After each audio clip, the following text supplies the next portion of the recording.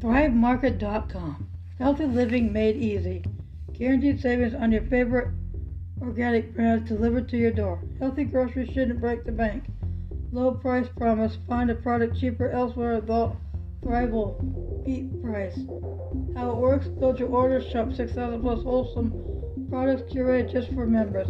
Never run out. Get recurring deliveries on a schedule personalized to you. You're in control. Easily add or remove items, skip a delivery, or pause anytime. Your new one-stop shop, from organic pantry staples to clean beauty to non-toxic home. Shop by over 70 diets and values: gluten-free, ketogenic, organic, vegan, thoughtfully sourced seafood. Thrive Market is aligned closely with key industry watchdog certified partners who catch sustainable and traceable seafood. From $5 a month for a risk-free trial for 30 days, fast, free, carbon-neutral shipping, free gifts and samples. Every membership gives to someone in need. Better for you and the planet. Ethical and sustainable sourcing. Carbon-neutral shipping. Zero waste warehouses and recyclable, compostable packaging. Thrive also gives. Every annual membership sponsors a free one for a family in need. Thrive's mission is to help make organic food more accessible.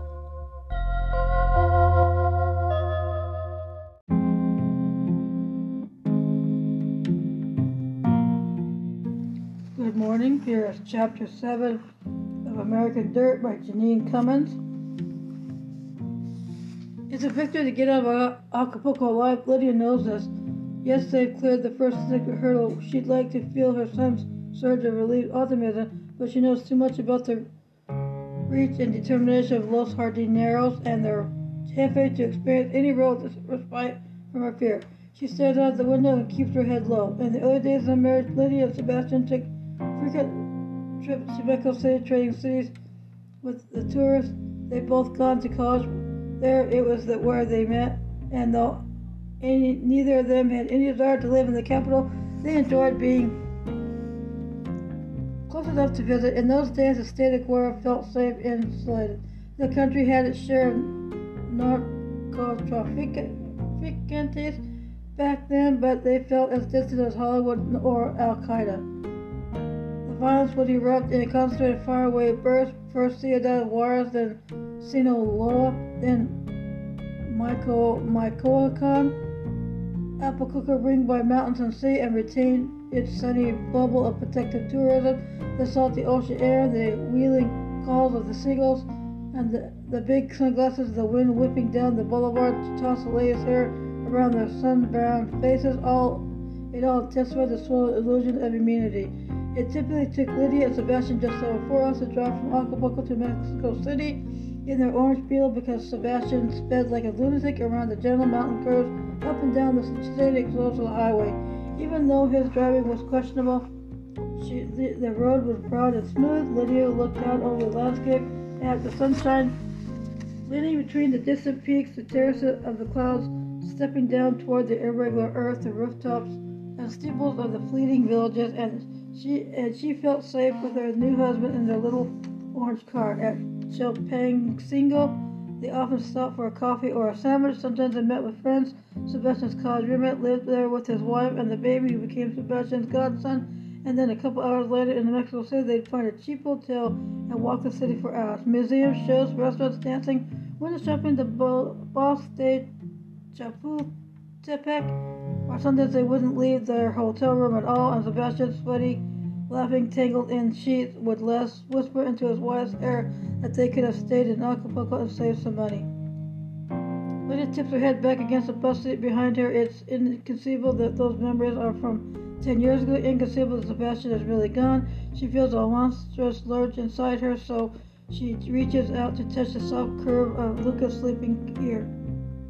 Everything devolved so rapidly in recent years. Acapulco always had a heart for extravagance, so when at last she made her fall from grace, she did so with all the spectacular pageantry the world had come to expect of her. The cartels painted the town red. As her bus passes crooked shoulders of trees and a scar of blasted rock face where the road cuts through the countryside, Lydia notes that they've already reached Ocotito. She prays there will be no roadblock between here and Mexico City, but she knows that's impossible. Even before Acapulco fell, the roadblocks around Guerrero, as in much of the country, had become a menace.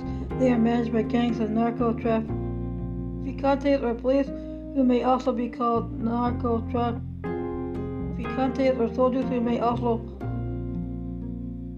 be narcotraficantes, or in recent years by auto defenses, armed militants formed by the inhabitants of certain towns to protect their communities from cartels.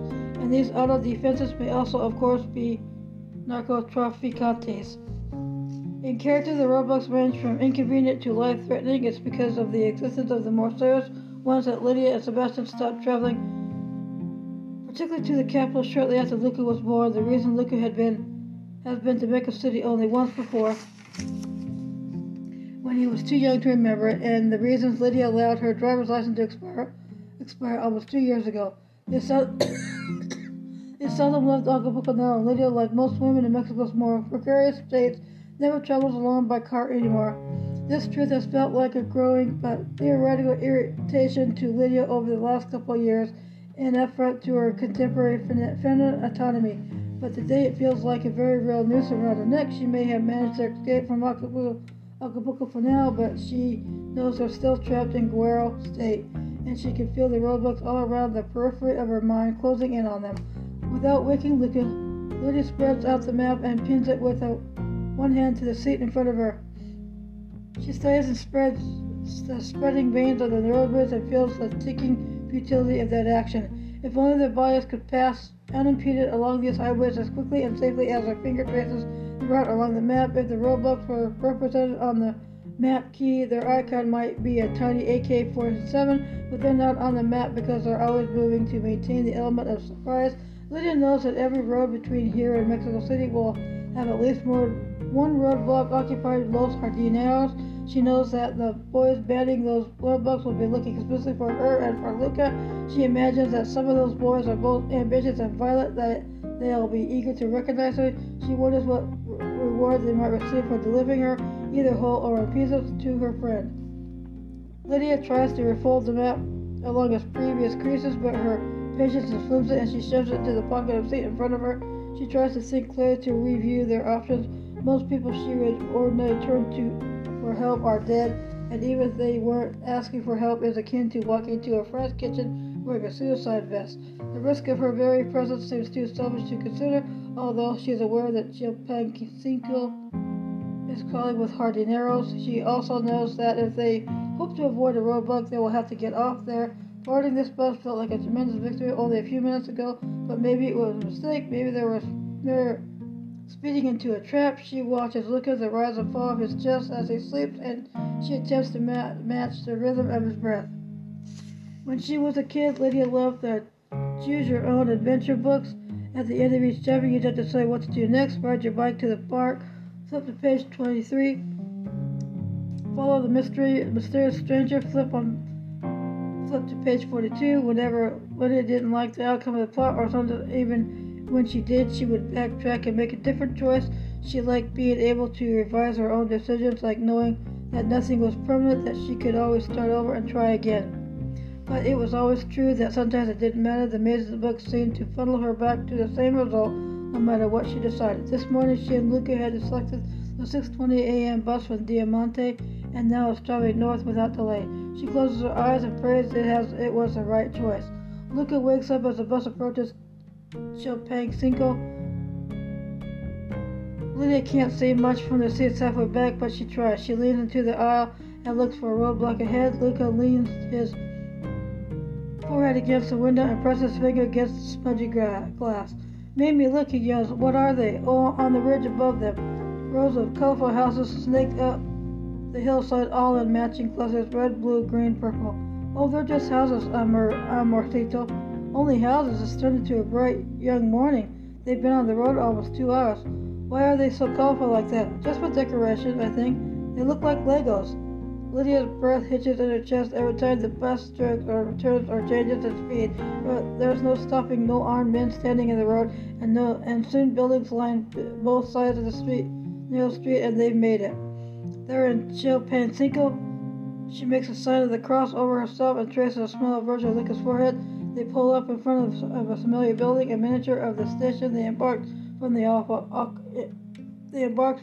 Acapulco this morning. The driver stops the bus, so there's a loud hiccuping noise as he engages the brakes. He stands and announces past his mustache, 5-minute stop. A couple passengers stand up from their seats to stretch. At the front, someone gets off for a cigarette, but Lydia and Luca are the only ones who begin gathering their things to disembark. Everyone on board is heading to the capital. Are we getting out, Mamie? Yes, mi amor. But then she stands next to her seat in the narrow aisle with her backpack strapped to her shoulders and looks down at the sleepy son at the top of his tousled black head, and she wishes they could make a run for it. She wishes they could hunker down in there, camouflage among the travelers on this bus, and not hold their breath all the way to Mexico City. Maybe they'd make it. Maybe the roadblock between here and there would be innocuous. A brief stop, a fistful of bills, a line goes waving through. Thump, thump, 2 slaps on the side of the bus as it rolls on its merry way. Lydia manages it all with a quiver of hope. The bus emerges from the terminal now and gets back on the bus. New passengers begin to board, and the driver takes her tickets one by one. Mamie, come on. As the shadow of the bus pulls away from the sidewalk, Lydia and Luca emerge into the blinking daylight of the Chopin Cinco. She feels both relieved and disheartened to be off the bus, but she takes a moment to remind herself that she's managed to get them this far, 19 hours and 68 miles away from the epicenter of calamity.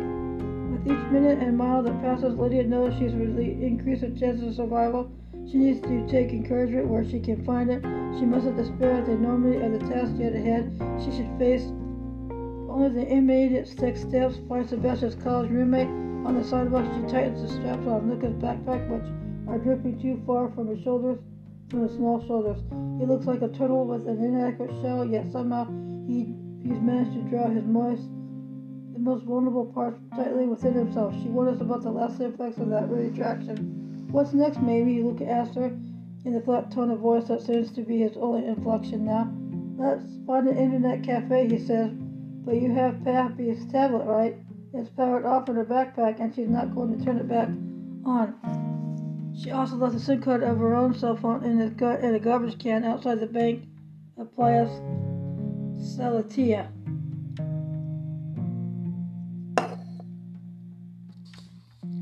Calatia. She felt marginally crazy, paranoid as she pried the thing well with a fingernail, but she didn't want to be a blue dot flashing on some remote, hostile screen. She adjusts the brim of Sebastian's Yankees cap slightly lower on her son's forehead. She would buy one for herself too, she thinks. Let's go, she says.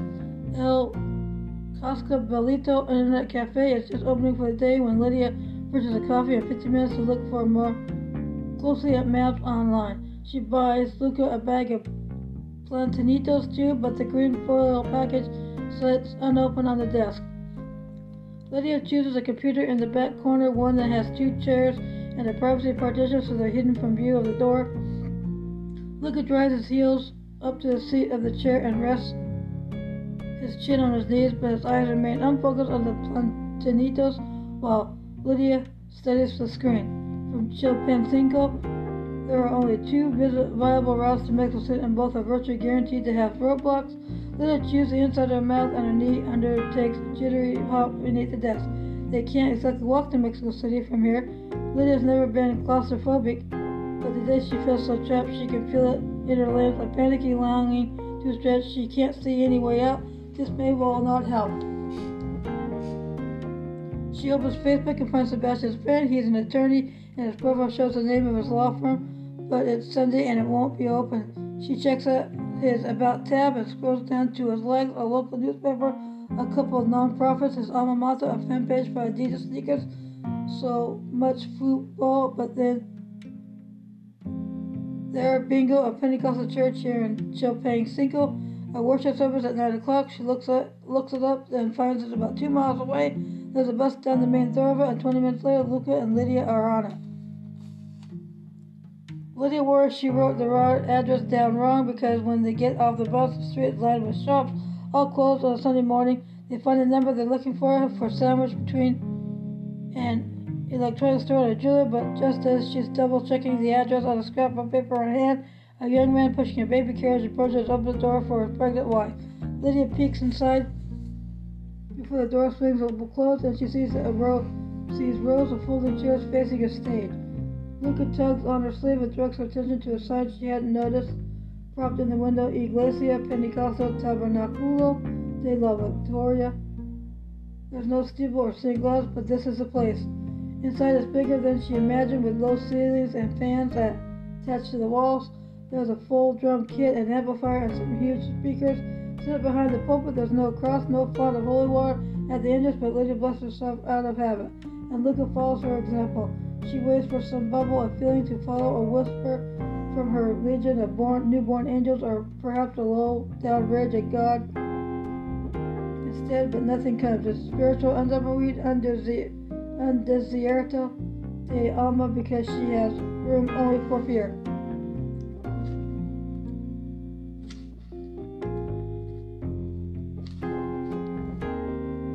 They sit in the last row near the wall, and Lydia stows her backpacks under their folding chairs. She covers her face with her hands and instructs Luca to do the same, but it's not veneration, it's only for concealment. In any case of Los Jardinos are Pentecostal Christians in case they traffic drugs on a Monday, stab people on a Thursday, and then come seeking forgiveness on Sunday.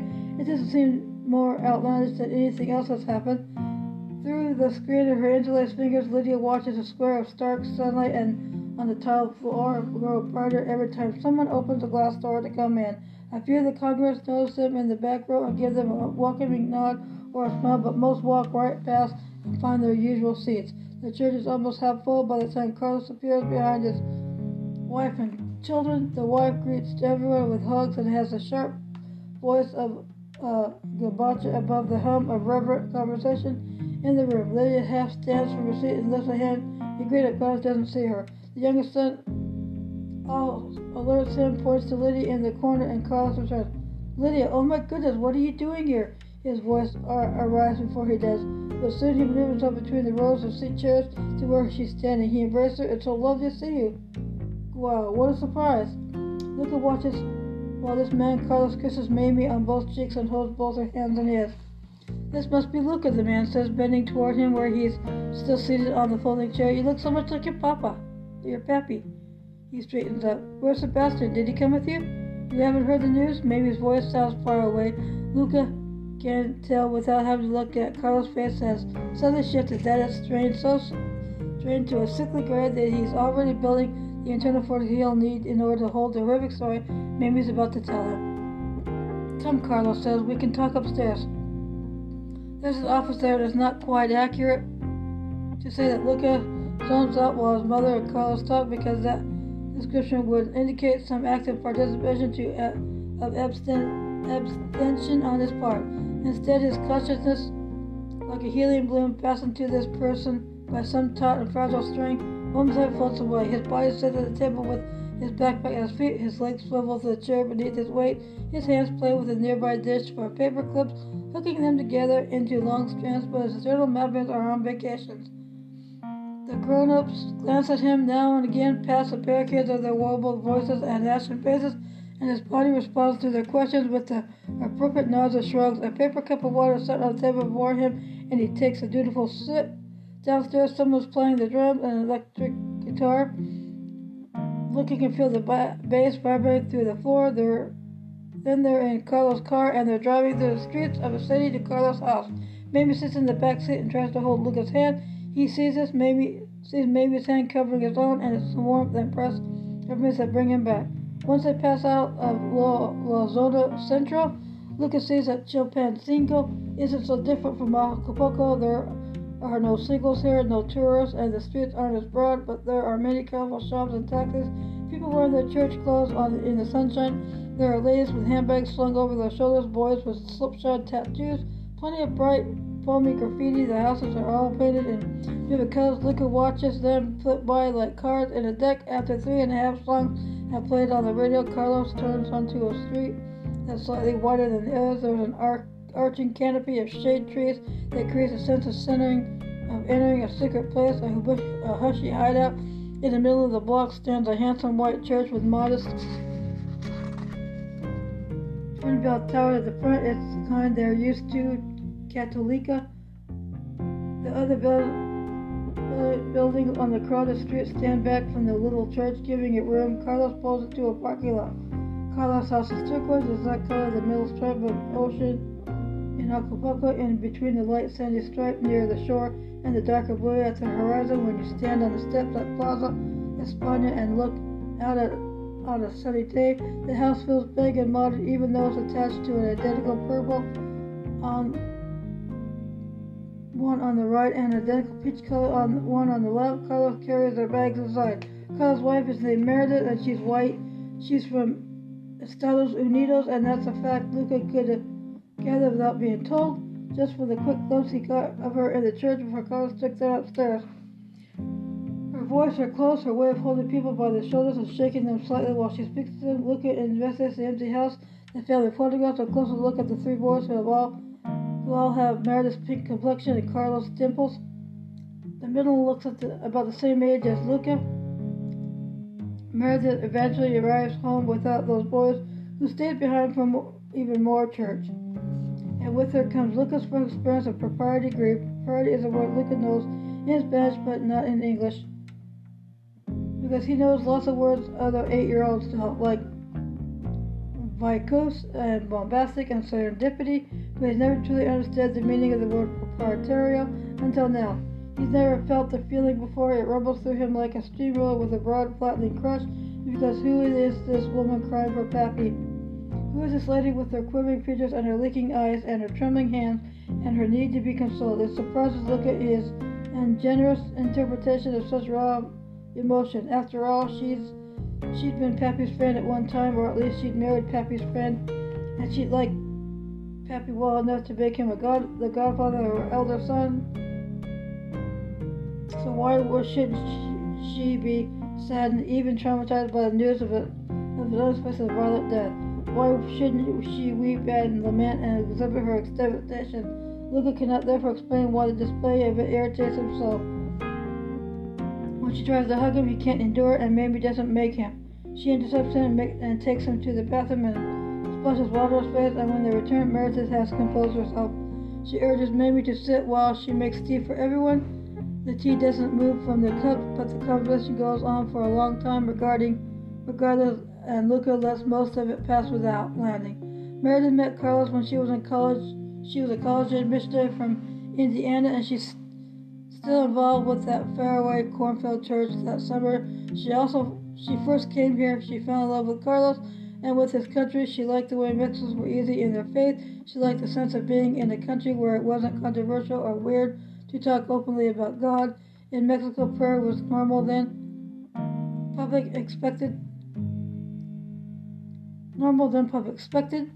To Meredith, those cultural conventions felt miraculous, so she and Carlos married young, and then she made it her life's work to preserve the link between Chilpancingo and the Indiana church community, to share the experience of this place with others. In fact, right now there are 14 Indiana missionaries visiting here for spring break.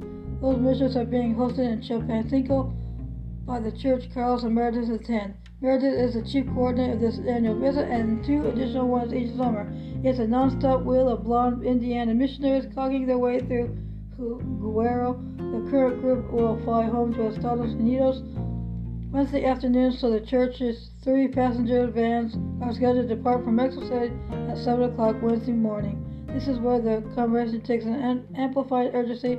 Lucas sits up in his chair and fiddles with the handle of Mamie's teacup. Carlos says they can go in the shuttle. Of course, it's perfect. Meredith says nothing with her mouth but conveys plenty with her eyes, and none of it is very accommodating. And then Mamie says we'd be safe getting through the roadblocks if we were on the church shuttle. They'd never expect you to be with the missionaries, Carlos says. Mamie shakes her head. They wouldn't even look. And then Meredith uses her mouth. Safe for who? Maybe safer for you, but I'm sorry, I can't put all those kids at risk. She shakes her head, and Luca has the notion that she looks nothing like the woman who was crying for Pappy just a few minutes ago. She's different colors entirely, and her spongy features have hardened into new shapes.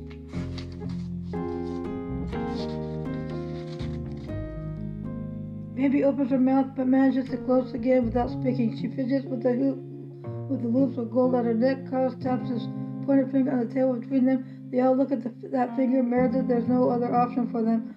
I understand your concern, but this is the only way to get them safely out of Guerrero. If we don't help them, they could die. Could is an understatement, Mamie says, but Meredith crosses her arms and shakes her head some more. Her hair is some color between brown and gold, and is pushed back from her face with a black headband. Her nose is red, cheeks red, eyes hard blue. Maybe lifts her head teacup and tries a sip, but when she sets it back down, look, I can't tell it didn't swallow any. She didn't swallow any. I'm sorry, it's too risky, Meredith says. It's not fair to do that to the kids, to their parents in Indiana. This is exactly the kind of thing those families fear. Send the kids down here to Mexico. Do you have any idea what it takes to placate those fears? We give them our word their kids will be safe. I personally guarantee their safety. I tell them this kind of thing will never happen. Mamie clears her throat and her face looks like a bomb about to go off. But she breathes through it. This kind of thing. Meredith puts her eyes closed. I'm sorry, I don't even know what to say. Sebastian's dead, Meredith, Carlos says. My friend, your friend. He's gone, and 15 more besides. This is not the kind of thing that happens ever. Not even here. Do you know anyone else who's lost 16 family members in one day? Meredith glares at him, but he plows ahead. We have to help them. It's the suffering of our friends means nothing. If those kids can't be allowed to see us, to see Mexico as it really is, then what are we even doing here? And are they just drive-by Samaritans? Carlos, don't, Meredith says, and Luca has a feeling this is a very old conversation between them. They just don't want to make pancakes and take selfies with skinny brown children, Carlos asks.